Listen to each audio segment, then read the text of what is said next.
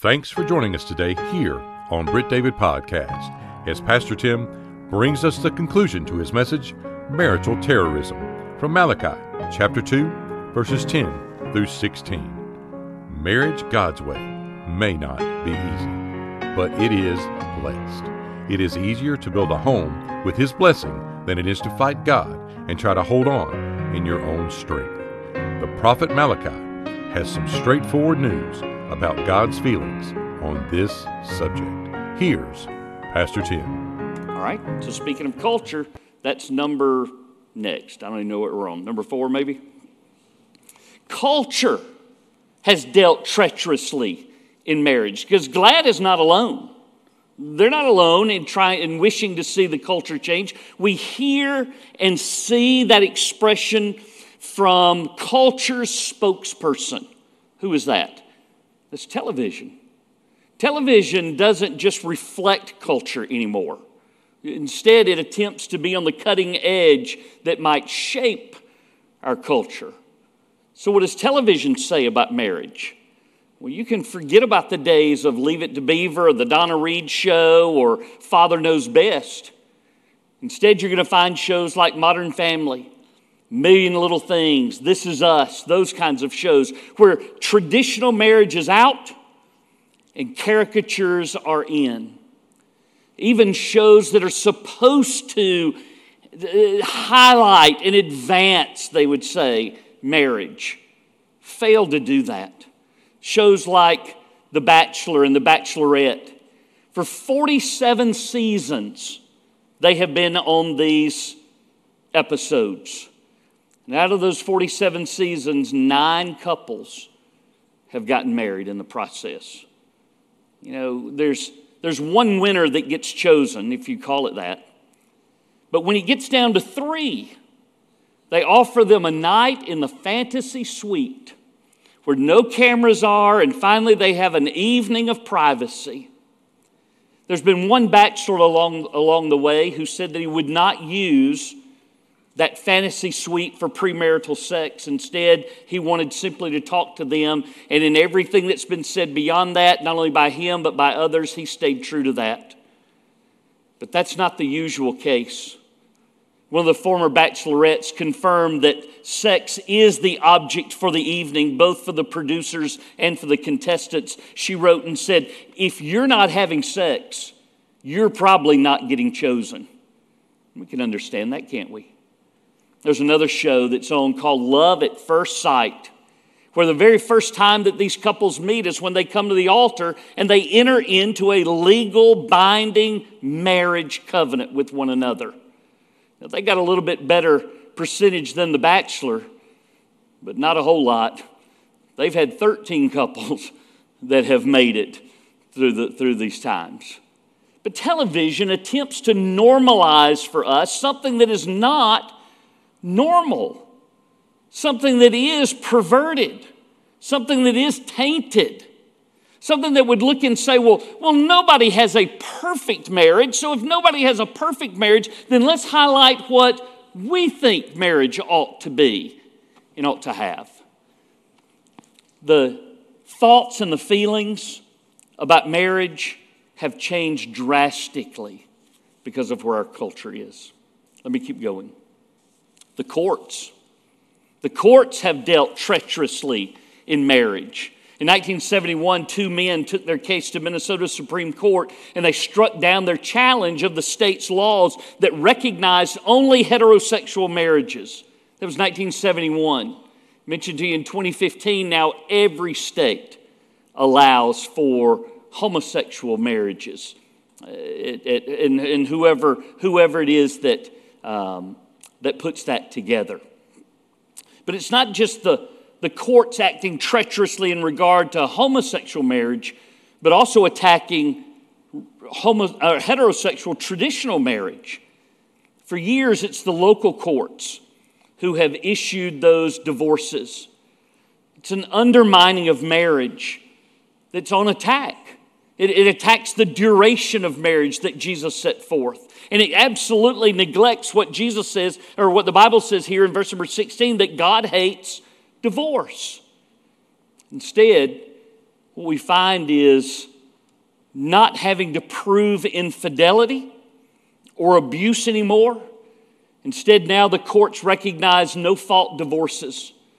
Attorneys will even advertise on billboards for that and begin to rake in client after client who just simply want out and don't want to admit fault or wrongdoing or giving any kind of reason. In 1969, California was the very first state to adopt that law. By 1977, only 8 other states had followed. Today, every state has that. The courts have. All right, it's time for us to start squirming, because next in line are churches. Churches have dealt treacherously in marriage. It's not just the LGBT community's fault, or our society, or our courts, or our Congress, or city councils, or anybody like that. Our churches play a role in this too. God has designed marriage to take place under the authority of the local church. And yet we have abdicated that authority to probate courts, to justices of the peace, to drive-by chapels, to even leave it up to couples themselves who want to get married on the internet. You remember when vows used to contain the phrase, before God and these witnesses? Well, we seem to have left God out of it now altogether. By the way, do you remember when the preacher used to say or ask, if there be anyone here who objects to this marriage, let him speak now or forever hold his peace. Now, if you're a Hallmark Channel watcher, then you know that's the cue for the old boyfriend to come in and declare his love. That is not why the question was asked. It was because marriage took place under the authority of the church. And the church was the one that would be able to say, you know what? I know something about this person. And they shouldn't be getting married. It was for the church to be able to say, and yet now we've taken that out altogether because we don't want to offend anybody. It's just one of those ways that churches deal treacherously as well.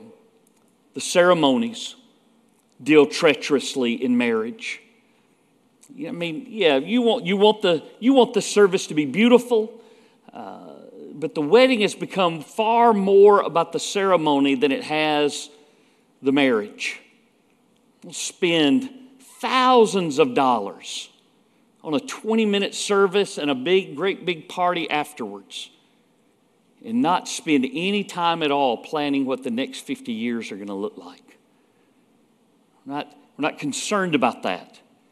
We're concerned more about what our friends think and where they're going to go and what their experience is going to be. It's not trendy anymore to go to your church, to stand before your church family, to have your pastor lead those vows over you. We'd rather have a beach or a barn or a backyard, wherever I can put my personalized stamp on it, something that nobody else will do. Let me say this too. I think one of the disservices that we do is allowing couples to write their own vows. It's like making up the rules of the game the way that you want to play them before you play, or in the middle of playing. It's not for you to make up the rules. It's for God to make up those. It's for you to yield and bend to what His authority is, and that your vows are under them. Now, if they want to speak to one another, if they want to write something special to one another, I don't see any problem with that. But I do see a problem with them writing vows of their own making. Let me keep going. We're not through. It's Christians. Christians have dealt treacherously in marriage. It's not just the outside world, not just the unbelievers or those who don't share our traditional views. We can be underminers as well, because our views on marriage have changed. Our views on who can be married is changed. Our views on how long a marriage should last have changed. Our views on what God's purpose or what the couple's purpose is has changed as well. Just look at the United Methodist Church. And by the way, look back through history. Southern Baptists are usually 15 to 20 years behind or in front of, however you want to look at that, the Methodist. So what they have been through, we're going to go through. And you just wonder where we're going to stand when it comes to that. Christians have stopped setting the example of what it means to be different in our culture. And as such, then we deal treacherously. All right, it's my turn. The clergy have dealt treacherously in marriage. The clergymen, us preachers, sometimes we played an improper role in trying to undermine marriage. First of all, we don't stick to our guns. The Bible says that a believer should not be married to an unbeliever, that they should not be unequally yoked. And yet, for whatever reason, sometimes we just marry them anyway. For lack of conflict, for payment for services, whatever it is. It does take a lot of time to adequately counsel a young couple. And you do wonder sometimes if what you're saying matters to them at all. But to point them in the direction that their relationship with God is first and has to be first. Their relationship with one another is going to be the overflow of their relationship with God. If they don't love Him the way that they're supposed to, they're never going to be able to love one another the way that they're supposed to. And so sometimes we preachers have just stopped preaching marriage, or sermons like this on marriage, on divorce, saying, "Thus says the Lord." You know, I mean, I don't want anybody to be mad at me, you know. I'm likable. But I also know where this hits. And it hits almost everybody at some point. To say that we've messed up. And we need to get back to doing the things that are right. By the way, preachers also don't practice what they preach.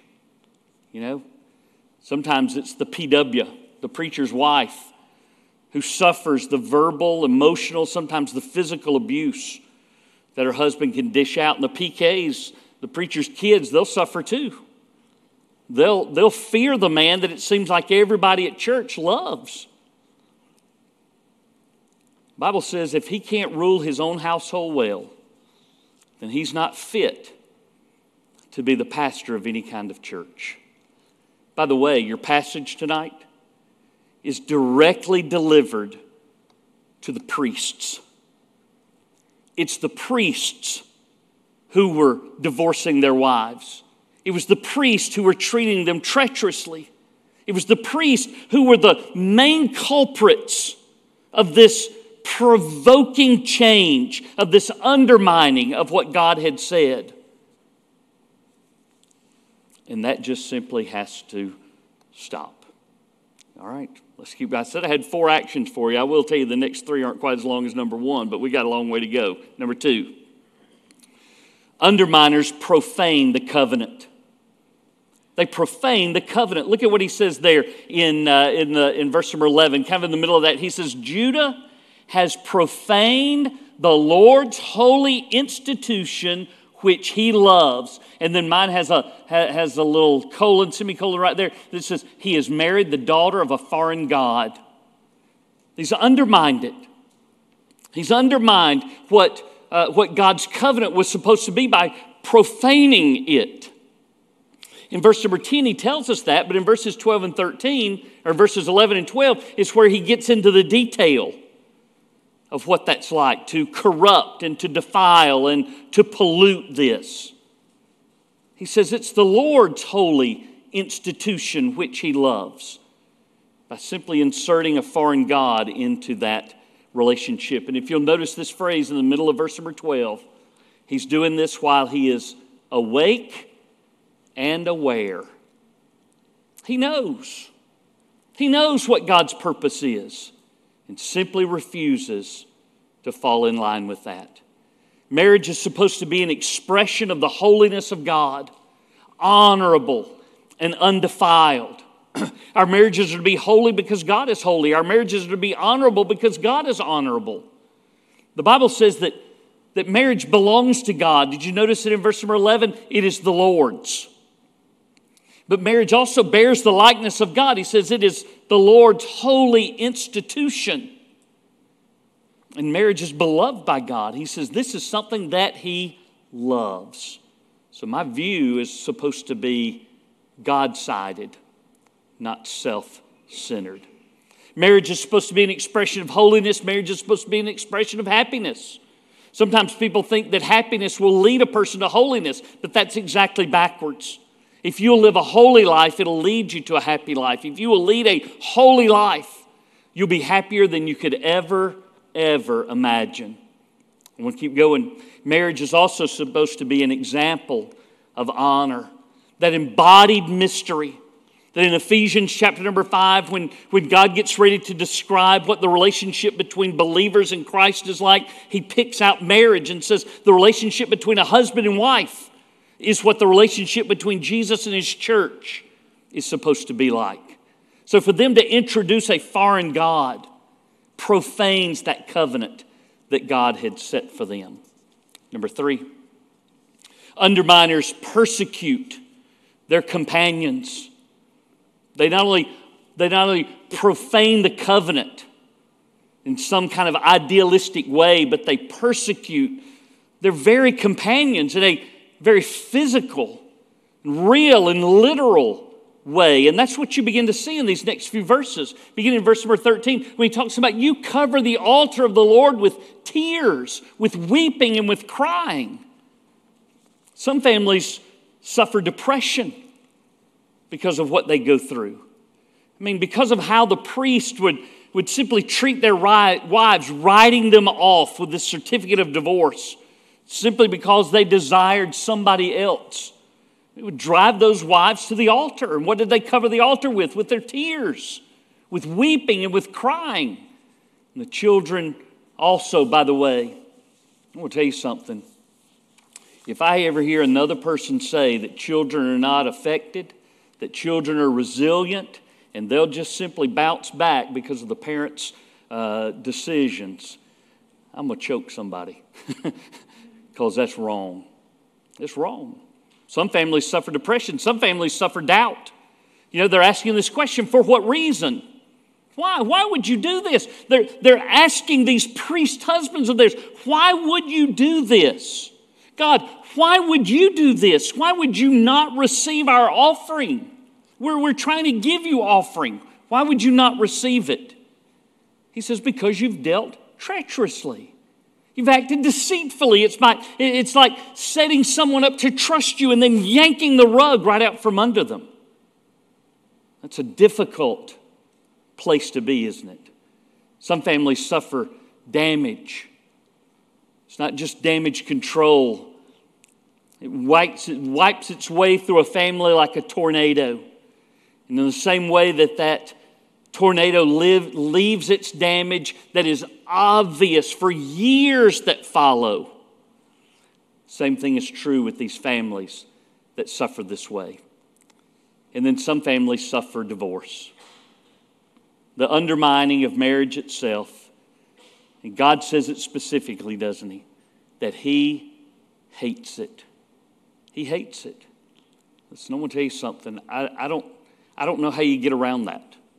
You know, I know that there have been plenty of people who have, and I've been there too, trying to explain away different things, but you can't get past that one. So what are you supposed to do? Same thing that you do with any other sin, with any other thing that God hates. You repent. You repent from that and turn from that. Receive His forgiveness. If restoration is possible, then you make it happen. If not, you move forward. You make sure that your life glorifies God. That's what He wants. Glory for Himself. So can God bless with His glory a second marriage, a remarriage? Of course He can. Of course He can. Everybody makes a mistake somewhere along the way in their life, and they're given a second chance. For many, this is simply a second chance to do right the second time what they were not able to do right the first time. Is God not honored and glorified in that? Absolutely, He is. But listen, no matter where I am in that, until I surrender to the plan and the purpose of God, He is not going to be able to bless my marriage or any marriage which simply pretends to be something that it's not. Let me give you one more. underminers should be prevented from continuing. All of these things that we listed, we said these are things that attempt to undermine God's plan for marriage. Well, who's going to stop that? We're supposed to stop that. Notice he says in verse number 15, didn't he make them one? And depending on your translation, this is one of the most difficult portions of Scripture to be able to translate. This is how New King James treats it. Didn't he make them one? Didn't he make you one? Why would he do that? Having a remnant of the Spirit. In other words, the Holy Spirit in each one of them. Why does he do that? He asks. Because he seeks godly offspring. It's your children. Who are your children going to look to when their turn comes? What kind of man or what kind of woman are they looking for? If you've done your job, then they should look for somebody just like you. Just like you. And if I'm not that kind of example, I need to start being that kind of an example. And so what am I supposed to do to make sure that I get off of this path of undermining and try to get back into what God has said? Let me give you these three things very quickly. He says, take heed to your spirit. In fact, verse 16 and verse 15 and verse 16 are remarkably similar to what he has to say. And he says, take heed twice to your spirit, which tells me this: surrender to the will of God. Surrender to the will of God. You need to guard your heart and guard your spirit from those things that will attempt to undermine it in your life. It means I surrender myself, surrender my life, surrender my future, surrender my beliefs, surrender my thoughts, surrender my agenda, surrender my desires to the will of God. And anything that's outside of His will just simply does not fit. His will for marriage is clearly stated in these verses. And I have to be willing to surrender to that. It's my job to yield to Him, not His job to accommodate me. Number two. Number one is surrender to the will of God. Number two is to stand for the Word of God. To stand for the Word of God. It doesn't take a genius to recognize that marriage is under attack and families are under attack. And so you've got to be strong, to stand, to be immovable with His strength. God's Word is not going to change on this subject. Culture may change, church may change, all sorts of things may change, but God's Word will not change. No matter who disagrees, God's not going to change His mind. And so number three, stop the ways against God. Stop the ways against God. He keeps saying, therefore, let none of you deal treacherously with the wife of his youth. Do not, he says, do not deal treacherously. Stop that terroristic behavior. Listen, the battle for same-sex marriage is not over. The battle for heterosexual is not over. The battle against divorce is not over. Unhealthy marriages, that battle's not over. And it's an uphill battle for sure. But it's not a battle that can't be won. I may not be able to win whole society over to what I think. I can't even win you over to what I think. But I can win my family. And that's where it starts. Stopping is up for us. So let's model what the world desperately needs to see and what God has made for us. He's made it beautiful. Let's keep it beautiful. Let me ask you to bow your head and close your eyes.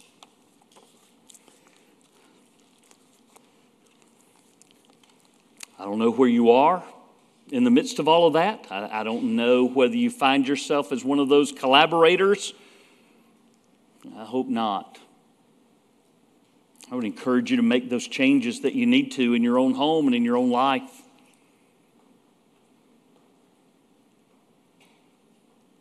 But you know what you need to do far more than I do.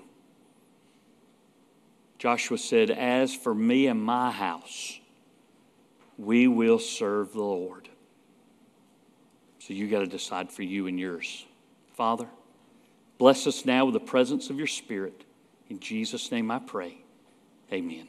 Let's stand together. If you need to come to the altar, if I can help you, I'll try my best to do that. Okay, Sean? This year at Britt David, we would like to challenge you to join us in reading through the Bible in a year. This is a great and rewarding way to start your day. If you would like a copy of the reading plan, you can request a copy at churchoffice@brittdavid.org. Pastor Tim would love to connect and share with you about a personal relationship with Jesus Christ and how you can know that Jesus is your Savior and Lord.